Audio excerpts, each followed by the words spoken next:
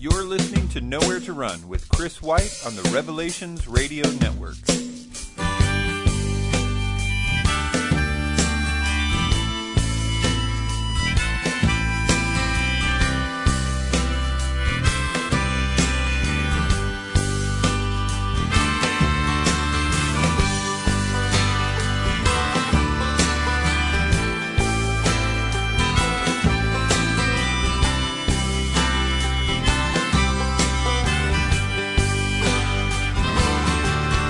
Hey everybody, what's up? Welcome to Nowhere to Run. It's good to be here with you. If you have any questions for me, don't hesitate to write me.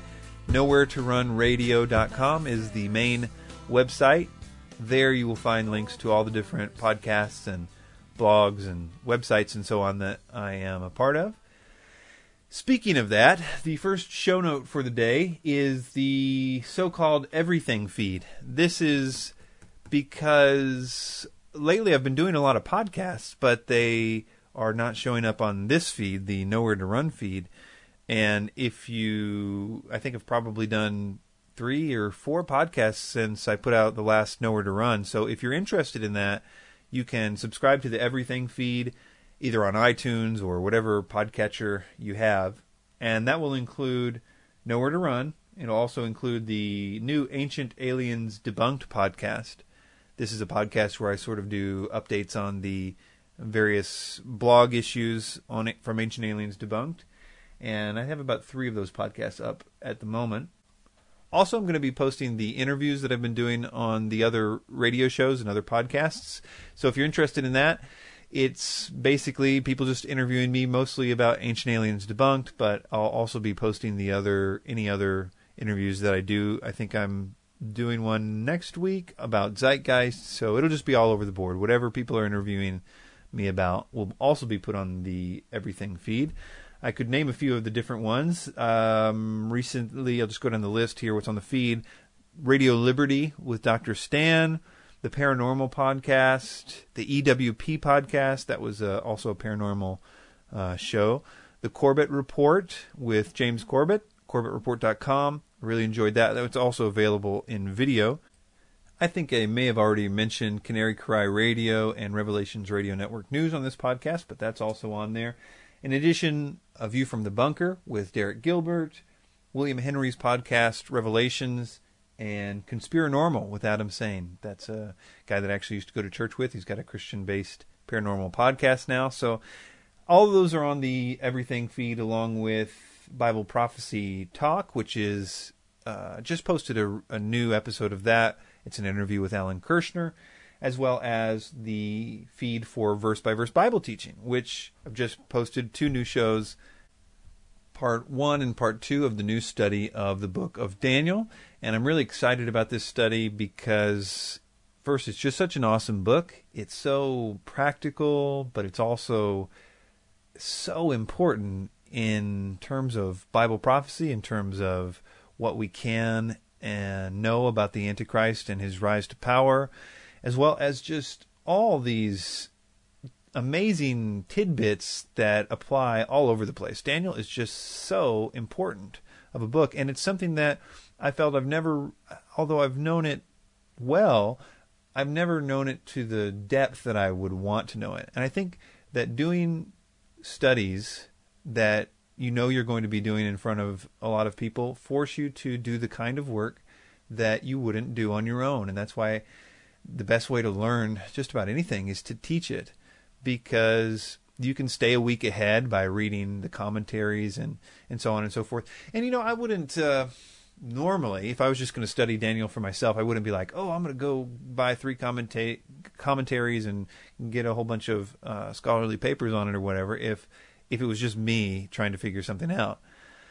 But since I know that I need to be accountable for it and I want to do a good job, if you're presenting it for somebody, you're going to do that. And so that's the reason I wanted to do Daniel, is because I wanted to come out of this study knowing a whole lot more about it than I did going in. So maybe you can join me on that journey of figuring out more about Daniel. And the next podcast is actually going to be simulcast as a video because it's got prophetic significance. It's the first part of Daniel that has a lot of prophetic significance. It's the interpretation of the statue that Nebuchadnezzar dreamed about. And I think it'll be interesting. I take a slightly different view on the feet and toes mixed with clay issue on that last part of that statue than I've been hearing a lot lately. And I hope it's a more sober view, but you can be the judge of that if you listen to the upcoming episode or watch it, whatever, at versebyversebibleteaching.com, or as I've been mentioning on the Everything feed. One more sort of show note thing. I just updated the site, a new theme, a few different features, including an archives page on the main website that actually more or less works. So you can check that out there. Also wanted to remind people of the Christianity 101 DVDs. These are now 8 gigabytes of material, audio mostly, some video, some text, even some Bible software on this DVD that I'll send out to you absolutely free, no obligation whatsoever. Wherever you are in the world, I'll send it to you. Just go to my website and hit the Christianity 101 button and fill out the form, and I'll get one out to you. I usually send them out on Fridays. So, all right, with all those notes, let's move on to the main part of the show. And so what I want to do here is I want to talk about something I've been thinking about like almost nonstop for the past 3 weeks maybe. That is what to do next.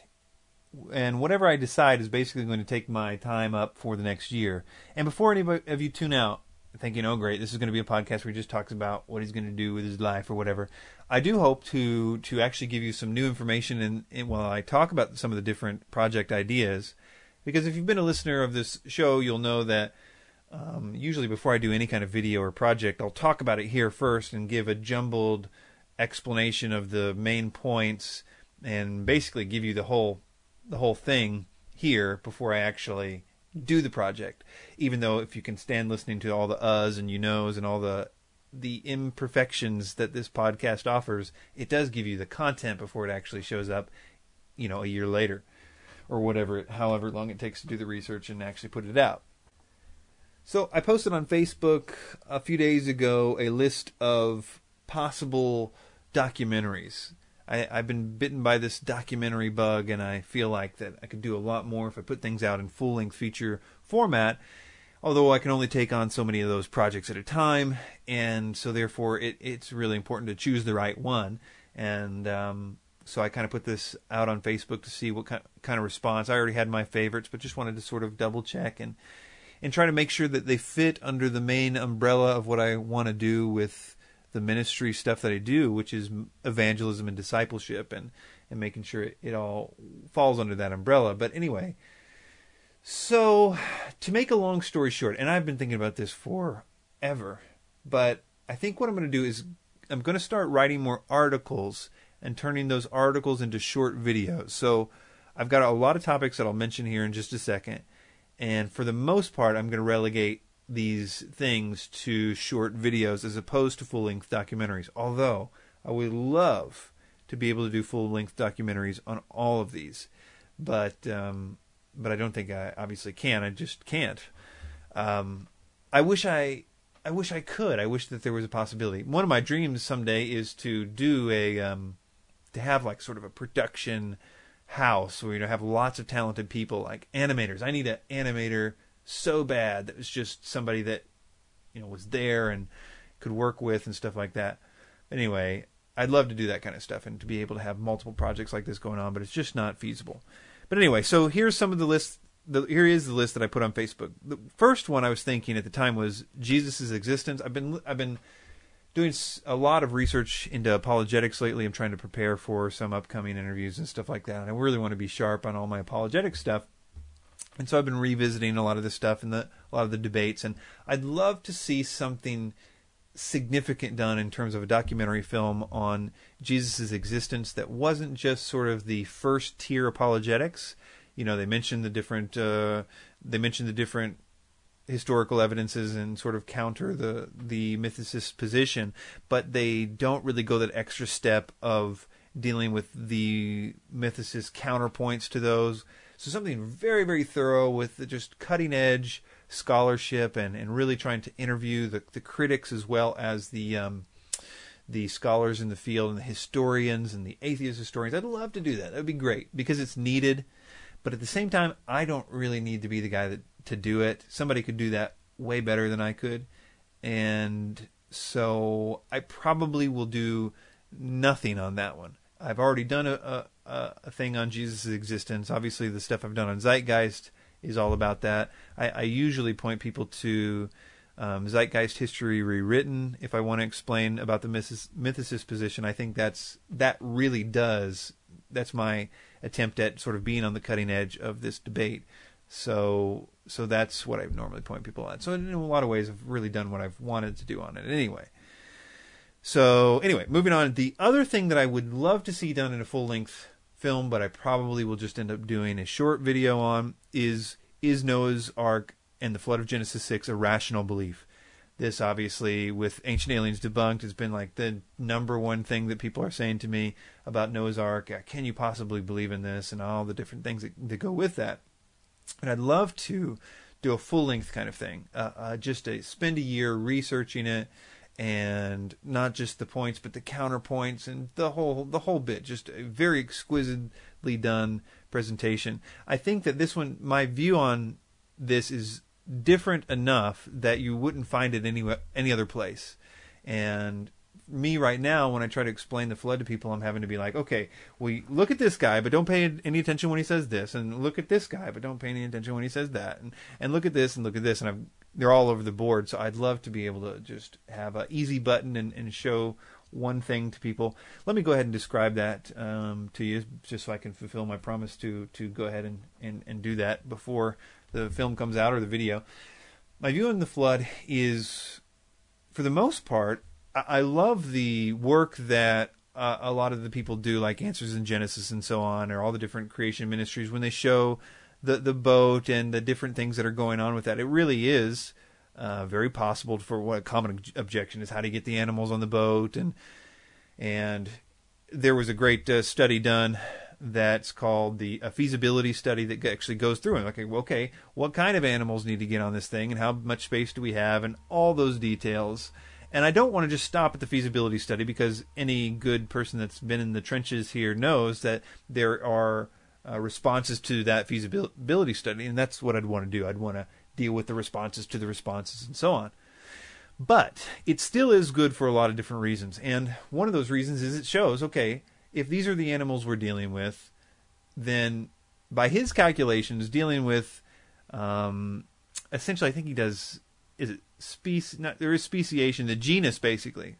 So for example, we know that all dogs came from a wolf, like a Chihuahua to a Saint Bernard. They all have one common ancestor. It's just a well-known fact. So when the Bible says you put animals according to their kind on the boat, it's according to their kind. Speciation is an adaptation to an environment is not a problem in even the most traditional circles.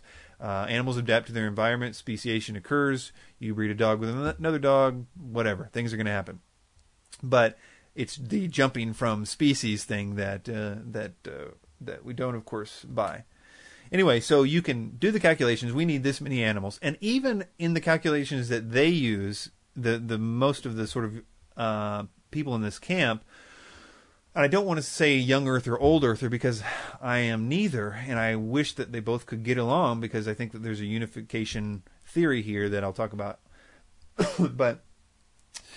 But what a lot of these people will do, are they're trying to get dinosaurs on the Ark, and they're trying to and they're trying to get all the extinct species that have ever lived on the Ark as well, and that is problematic. But even then, with those numbers, they're still only filling up like 40-something% of the Ark, and the rest of it is used for food, water, living space for the rest of the people. So when people say there's not enough room to get all these animals on the Ark, well, even with their numbers, there's still, they've still only filled up 40% of the space in the Ark.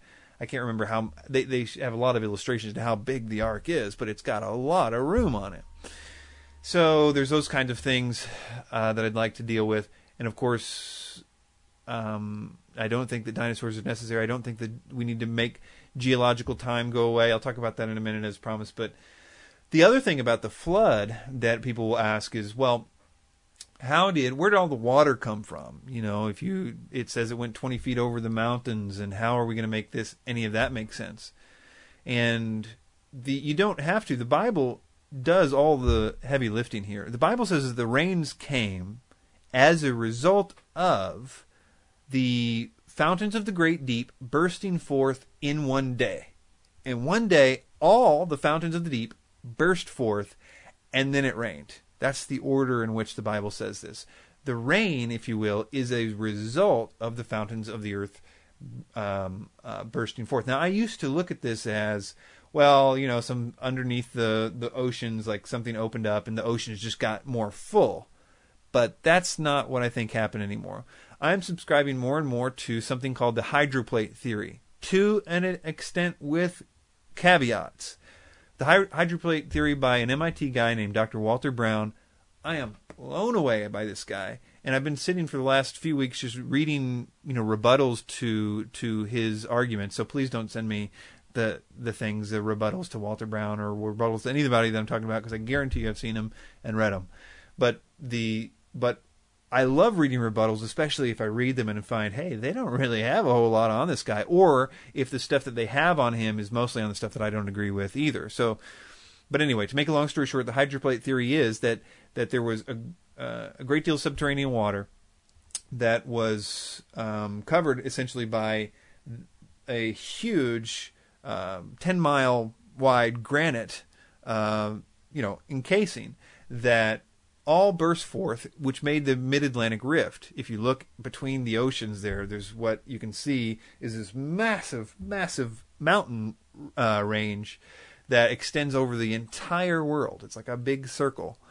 And that is where he proposes all this water, this superheated, super pressurized water, and he goes through all the details and the math of the whole thing.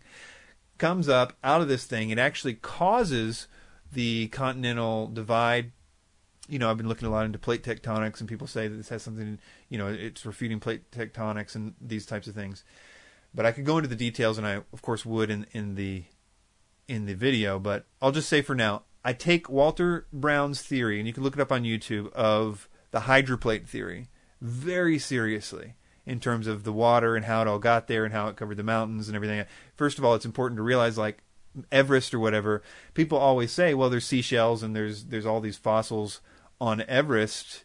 So obviously, and any scientist will tell you, they'll say, well, that's because Everest was underwater at some point. Well, Everest and the Himalaya range came above water when India jammed into what was then Eurasia and caused the Himalayas to rise. I mean, you can look at the Himalaya mountain range as opposed to, and the whole continent of India had all this momentum going across what's now the Indian Ocean, or basically from the tip of Africa or whatever, barreling towards Eurasia, and crashed into Eurasia, therefore pushing up the mountain range. That's not anything but mainstream science. So it pushed up so Everest and what I'm trying to say is that happened as a result of these waters bursting forth. It's a post. Anyway, you can look it up if you want to. But where I disagree with him is that I see no reason. I think he goes a little too far in trying to say that that this explains the fossil record and this explains all geological time and everything. I think he makes a good point in that this does explain some of what we're calling fossils or whatever, but it by no means could explain all of it. And I think that's mostly the criticisms are formed around that issue, and then also on the plate tectonics issue. But you can listen to a mainstream explanation of plate tectonics, which is a very new science, and they'll tell you straight up. The National Geographic study on plate tectonics ends by saying, we have no idea, how this works, and we may never know. They don't know. They hypothesize that it's due to the convection of, I don't want to go into a lot of details, but they have a hypothesis, but they really have no idea what is driving plate tectonics. And anyway, you can study the hydroplate theory for yourself. I do encourage that. But the other issue that I think explains the fossil record and explains geological time and explains we don't have to explain away 14, 15 billion years. And I think that's what you get to have your cake and eat it too with Gerald Schroeder. And not just Gerald Schroeder. I kind of want to take Gerald Schroeder out of the equation because let's just call it time dilation. Because unless you're dealing with time dilation and you're a young Earth or old Earth, or you haven't dealt with this question yet, unless part of your answer has to do with time dilation, you do not have a sufficient answer of whether it's a young Earth or old Earth creation, or it doesn't matter if you're either of those. If you're an atheist or whatever, you still have to deal with this truth that time dilation exists.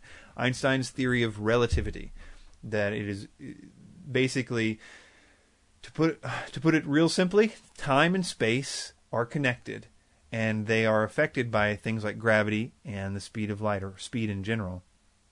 So, for example, if I take two exactly identical watches, they actually did tests with this exact same experiment, and one person goes in a plane and therefore goes around the world really fast, and the other person has the watch on his is on the ground, has his watch. When the person gets back, the clock, or the guy in the plane, will actually be ticking a few seconds slower. It's hypothesized that a person that spent their whole life in a plane, like a flight attendant or a pilot or whatever, is actually, and over the course of their life, about 15 minutes younger than the rest of us.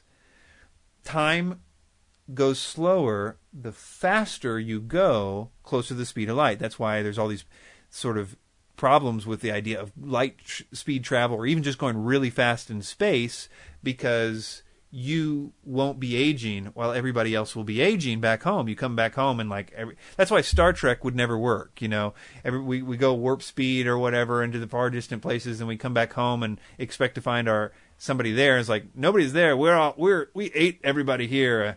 I heard somebody say in a recent podcast about that, but it wouldn't be the same at all if you come back. But that actually, NASA is aware of this. NASA actually adjusts the clocks on the space shuttle. It adjusts the clocks and has a whole bunch of different things for satellites that are going fast to adjust it for time dilation. So anyway, what I'm saying is that this is a real thing. If you are going super, super, super, super fast, time is not going super fast. Time is slowing down. It's the same thing with time being affected by gravity. This is the whole theory that the heavier object, these supermassive objects like planets or black holes or whatever, they are displacing so much space-time that time is going slower. So if you were standing on Jupiter and I was standing on Mercury, and there was an unbiased observer with two live camera feeds on both of us, watching us both simultaneously from his vacuum where none of this mattered, he would see us both age differently. He would see, for example, the Mercury person age and die a lot quicker, grow a beard and everything else, where the guy on Jupiter or whatever is just like looking at his watch like it's only been a few weeks or whatever for me. But to this guy, he's already dead. And to the unbiased observer, it's only been, whatever time it has been for him. That's why a scientist knows to say, if he's talking about the age of the universe, he must say, for example, the Earth is 14 billion years old or the universe is 14 billion years old from the Earth's perspective. Because that number would be drastically different if you said it from the sun.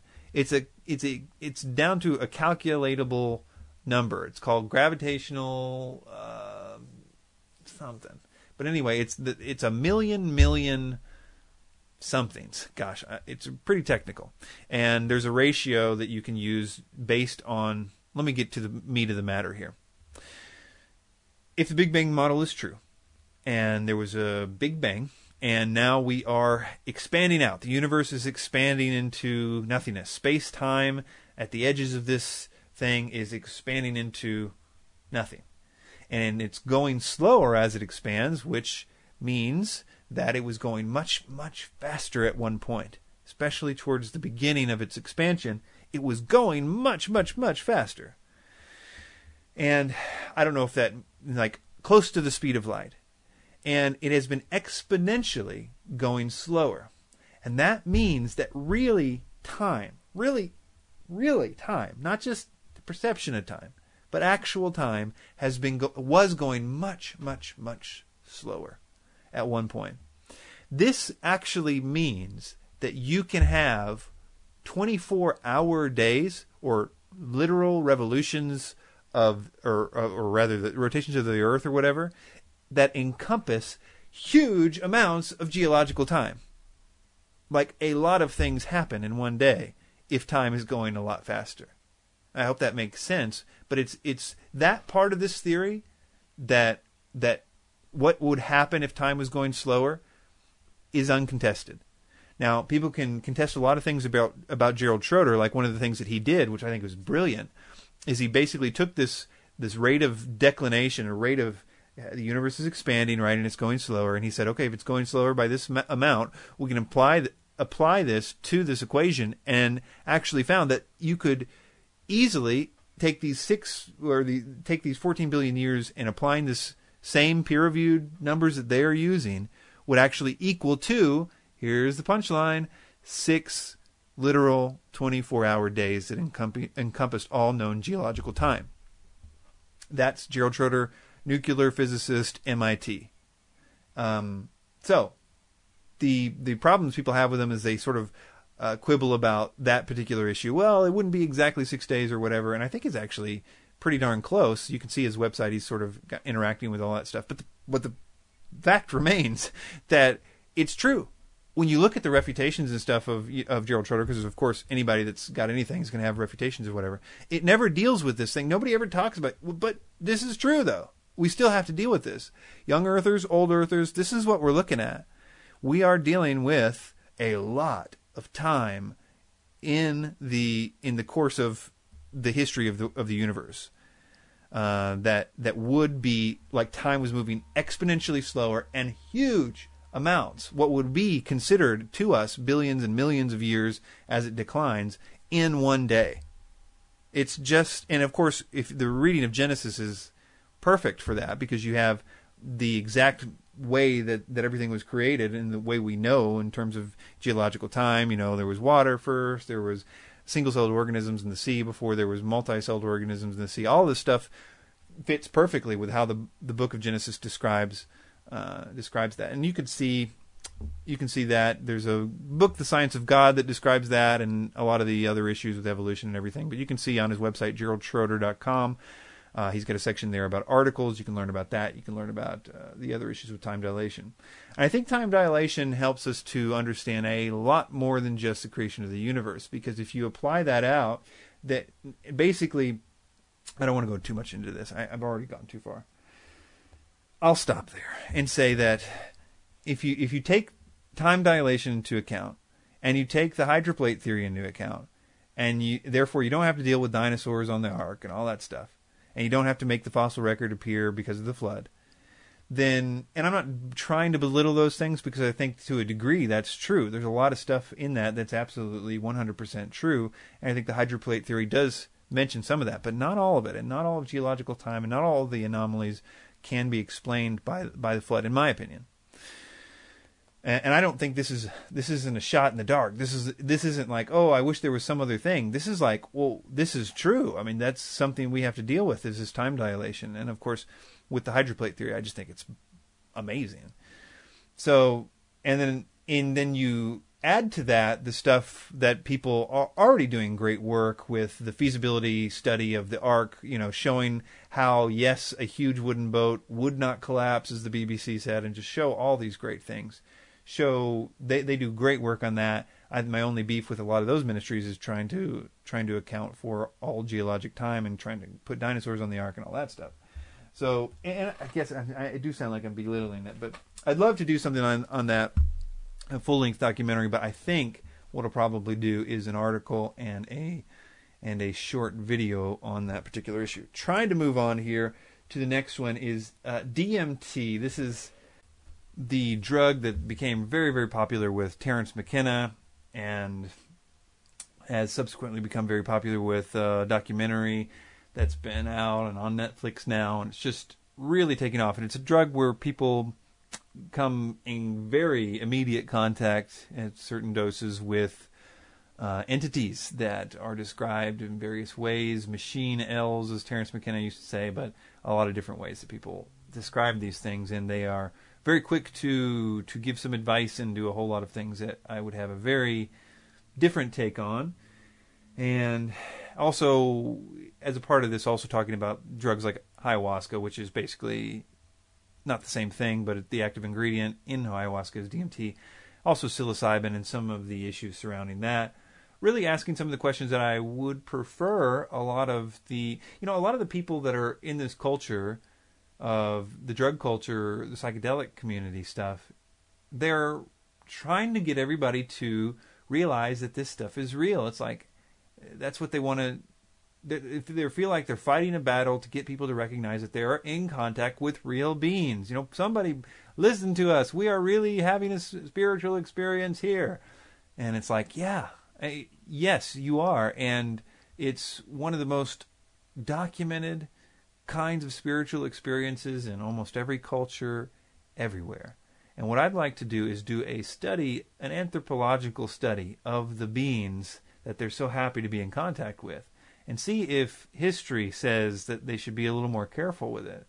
It's so easy to believe a being that tells you, oh yeah, love and enlightenment in 2012 and whatever they tell you. And I think that we just sometimes forget the voices of the past saying, hey, remember, these things are really smart. And they will tell you what you want to hear, and they know what book you were reading on the plane ride over here to Peru and everything else. But they have an agenda. And what I'd like to point out is that nobody is questioning these beings at all, just because they're telling us what we want to hear in our sort of Western mindset. But they don't tell people that aren't in a Western mindset this stuff about 2012 and enlightenment and all this stuff. They tell people in Africa. There was a woman in Africa that, in her contacting the spirit, because she went to the witch doctor for school fees, but when she contacted him, the spirit told her, yeah, we'll give you the school fees, but you've got to sacrifice your kid. Just absolutely no veneer necessary, because there is no veneer in that part of Africa. It's just right to the point. Same way it was with all the cultures that were doing heavy drugs that were heavy in shamanism. They would give you what you want, but going to need some sacrifices, and a whole lot of them. At the very least, people should be like, well, maybe it seems you can contact some of these beings that want us to kill people in order to get what we want. And if you could establish that, which I think would be pretty easy, that hallucinogenic drugs will get you in contact with some beings who want you to kill people. And then I think you could at least get the discussion going as to how can we tell the ones that want us to kill people from the ones that don't? Because, as I could demonstrate, that it's not just about do they talk about love and light and ascension and 2012 or not. That could be chalked up to them being smarter than you and knowing about what you're into. And, of course, just like we see with the alien abduction phenomenon and everything else. Anyway, with that project, the DMT project, I really would like to see it done as a full-length film, and if I do end up doing it, it'll probably be taking more of a producer role in it, working with somebody else on this who has some skill in either the research or production part of it, and I'd like to. It's something I'd like to do, but I don't right now feel like I can justify putting that as the number one slot of things that I should do with my time. So I'd like to see it happen. The other full-length project I'd like to do is something about the idea of a coming Muslim Antichrist. I'd love to just show why that biblically is not just wrong, but dangerous as all get out, because I think that if you believe in a pre-Revelation 20 Gog-Magog war as the next event on the prophetic timeline, and you think it's going to be Muslim hordes that are going to come attack Israel any day, and that God is going to destroy those Muslim hordes, and it's going to kick off, I don't know, whatever it would kick off, I guess, the rest of the book of Revelation after he destroys these things, then you're in a real potential danger if, in fact, the Antichrist, which I think is apparently obvious, will be a Messiah figure to the Jews and will seek to fulfill their prophecies of the kingdom of God having come, as per the rest of Ezekiel, Ezekiel 39 through 48 or whatever. That's what they're waiting for. They're waiting for the city on the hill, and everybody comes to them, and their Messiah being there, and the world being ruled from Jerusalem. That's what they were promised, and they're waiting for that. And the person that seeks to deliver that to them will be the guy. And I think that's the angle that the Antichrist takes, that we can see that in Scripture. He sits in the temple, the God of his fathers. I could talk about all those different things and show why I think, I could talk about the differences between Ezekiel 38 and Revelation 20 as people try to say, oh, they're so different. Well, are they? We could talk about all those things, and I think that I could demonstrate that, hey, if we believe that a coming Muslim horde is going to do this, and in fact what we're thinking under that mindset is actually going to be God destroying those Muslim hordes, when I think Daniel and the rest of it is describing a conquering Antichrist, who can make war with the beast? This is a guy who is making war. He is trampling on people and making war all the way up to his declaration of himself as God in Jerusalem. And the thing is that when he does that, people like it. The sacrifices stop, not because they're in great turmoil, but because they believe their Messiah has come. And they believe that when the Messiah comes, sacrifices will stop. If the Antichrist is the one that's going to be, destroying their enemies in that day, and then all Satan has to do is to make the current evangelical world and everybody else think that the Antichrist is really Jesus, is to get people to believe that the Antichrist will be the Muslims. And that is a dangerous prospect if it's true, or some variation of it is true. Obviously, I've got a lot of work to do on that. But if it's true, and if everybody wants to see more about that, they can see the Mystery Babylon study that I did, that verse-by-verse Bible teaching, a video series, and also the coming, once I don't know when I'll get to Daniel 11, it'll be months from now, but Daniel 11 and Daniel 12 will obviously be of significant purpose to that, and actually Daniel 7 too, so stay tuned for that. But again, I don't think I'm actually going to get to that and do a full-length movie. I'll probably end up doing, like I said, small articles on this and turn them into videos. The same thing with a few of these others. I'm just going to breeze past these real quick. The Sabbath is one of these issues that just never goes away. And it's indicative more. I did Legalism Debunked, and it talked a lot about those kinds of things, but I think it would be great to just do one on the Sabbath. I just had several emails today about people thinking that we're, still under the Mosaic covenant. And that's just theologically impossible. It's just, if somebody has got you believing that you need to do the Mosaic covenant, then it's impossible, that you don't understand what the new covenant was. And I'd love to be able to explain that in detail. I do to some extent, and I think I do an okay job in Legalism Debunked, but I'd love to do a great thing just on the Sabbath, because I think it would also help to explain all this stuff about the feasts and everything else. The other thing would be various issues with Ancient Aliens Debunked, the Sphinx erosion thing. This is more of a small video project. And also, there was another thing on that I wanted to do, and I can't think of it right now. It was crop circles, so that was another issue. Yeah, anyway, so those are some of the projects I'd like to do. Obviously, I can't do them all, but I think what I might do is just try, through the course of the year, set a goal to do some kind of thing for each of those topics, at least. And in the meantime, continue to go through the Daniel study, obviously doing the normal daily duties of the emails and the sending out all the stuff, and anything else that comes up, all the different blogging and podcasts and so on and so forth.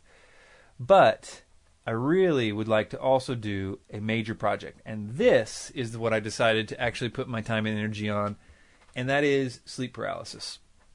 The thing about that is it wasn't my first choice, because by my own human estimation, a lot of the other ones make a lot more sense. And I know some of you are probably like, oh, well, you already did something about that. And I know. That's what I'm saying.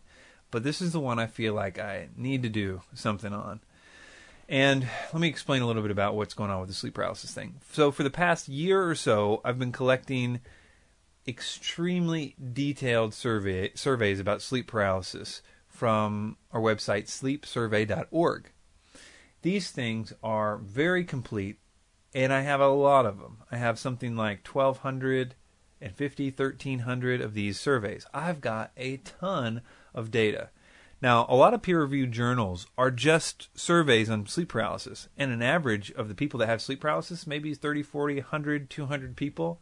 This is going to be one of the biggest surveys of people that are having sleep paralysis that I think has ever been done. Now, of course, I can't get it published in a journal, but what I can do is something I think much more impactful. So we've got a long time before we can get all this data entered into Excel, because it actually takes a long time just to enter one of these things into the Excel spreadsheet, like an average of 4 or 5 minutes to do one. So you can multiply that by 1,300, and we've probably done about 100 or whatever, so 1,200. Got a long way to go. But that's one thing that hopefully we'll get some help on with that. And anyway, we'll get that done. And I can already see the preliminary stuff is that this is going to absolutely prove, without a doubt, it's going to make a direct correlation between occult activity and high levels of sleep paralysis. I mean, it's going to do a whole lot more than this because it's such a thorough study. I mean, there's any number of things that we could do. But first I want to explain this, and I'll explain what I want to do with the movie part of it. That you can actually show, okay, of all the people, a very small number of people would say, I get sleep paralysis every day or several times a week or something like that. The highest you can put is 7, basically, and it's actually, in their view, it's a word, like every several times a week or whatever. So only a small percentage of the people that get sleep paralysis are having it that much, and it's an extreme amount. And if you just take all those people that answered, yes, I'm having it to this extreme amount, and let's say it's 10, 15% of the people that answered the survey are having it to that degree, and you look down, they are also the 10 or 15% that are on the extreme high level of occult practice. See, we can actually use the peer-reviewed material against them on this, because they have determined, and I can cite peer-reviewed journals where they determined that paranormal belief is a direct correlate. That is, they've tried everything. Okay, is it how much do you eat? Is stress levels? And they've tried everything to try to figure out what's causing sleep paralysis. But one thing they've had a lot of success with, although they try to downplay it and they try to make other things look like it, but they always have success with what they call paranormal belief. And they have a survey that they give people called the Paranormal Beliefs, or Revised Paranormal Belief Scale. And it shows that they have indeed belief in that witchcraft is true, and various questions they ask like that. So what they're equating it with is just belief. In their mind, it's like, well, they believe this stuff. The people that believe this stuff are having a higher level of this. But then another thing that they are teaching in the peer-reviewed journals is that sensed presence is the factor that causes all the auditory and visual hallucinations. They've got these graphs, and they're so hilarious because they have now deduced sensed presence is the main thing that everybody that experiences sleep paralysis has, whether they're seeing anything or not seeing anything. They recognize or feel that there is something in the room with them, a sensed presence. That's the number one thing that people that have sleep paralysis report. Even before paralysis, sensed presence is there. So they've got sense presence as the main sort of thing, and they're hypothesizing, of course, with no, people are under the impression that they know what physiologically is causing sleep paralysis, which is a total myth if you're reading these papers. They have no idea. But they'll say, maybe sense presence is causing fear, and then the fight or flight fear that you're caused because of the sense presence is therefore causing the auditory and visual hallucinations. And then you start seeing something and hearing things and all this other stuff. Well, how about an easier explanation of that is that there really is a presence, and that's why you're seeing it and hearing it, because it's there. And I think you can make somewhat of a case. I don't have any delusions that this will actually be published in any journal, don't get me wrong, but here's where the movie comes in. If this survey can be done, and it can be done well, and the graphs explain it well, because we can do so much more with this. Like, for example, I'm getting off track, but there's so much you can do. For example, of the people that are having sleep paralysis to any degree that are not participating in any of the things that cause it, and I've got a whole bunch of these things, whether it's they're doing no occult activity, and they're doing none of the drugs like DMT or some of the other drugs that are correlates to it. If a person checks that they're having sleep paralysis but they have no of those things, of those people that fit that category, almost 90% of them if not higher than 90%, will check the box that says my parents or grandparents were into the occult or were into high-level Freemasonry or some other fraternal organization. And I could explain to you why that's a significant thing or not, but what I'm saying is that it's showing another thing that I don't want to get into too much of the details, but you can do amazing things with this thing. We can show the connection between like, for example, incubus and succubus attacks or rape by these entities and certain drugs and certain other correlates and stuff like that. And each one of those things could be great articles or other things. But I think that a film would be great on this, and I haven't quite determined what that would look like, a feature-length documentary or whatever, but what it would be is pretty unapologetically telling you what these things are and how to stop them. One of the things that I love about sleep paralysis is you see so much good fruit from it. You see people that have transformed lives because of it, because they are dealing with really, really heavy, evil stuff that they need to go away. And their only answer is Jesus Christ. It's the only thing. It's the thing they haven't tried yet. They've tried everything. They've been on the road of drugs and trying to do everything that the internet has said. But they know in their heart of hearts that what they are seeing every night is evil, and it hates them. And when they see the power that Jesus has on these things that have been tormenting them, it starts them on the path to figuring out, okay, Jesus is affecting this. Now, who is Jesus? And that really determines, it's everything. They rely on him, and they become great followers of Christ. So I can explain this all biblically, and it would be a way to unapologetically explain why this is occurring, why they are scared of him, and what that means in the whole grand scheme of thing, how it happens, and being able to show this in the context of the survey. I think it would be a great thing to do. And in one sense, I really want to do it and do it completely, because I have a lot on my heart about this issue of having talked to people with sleep paralysis over the years, so many people, that there are so many things I want to say to people.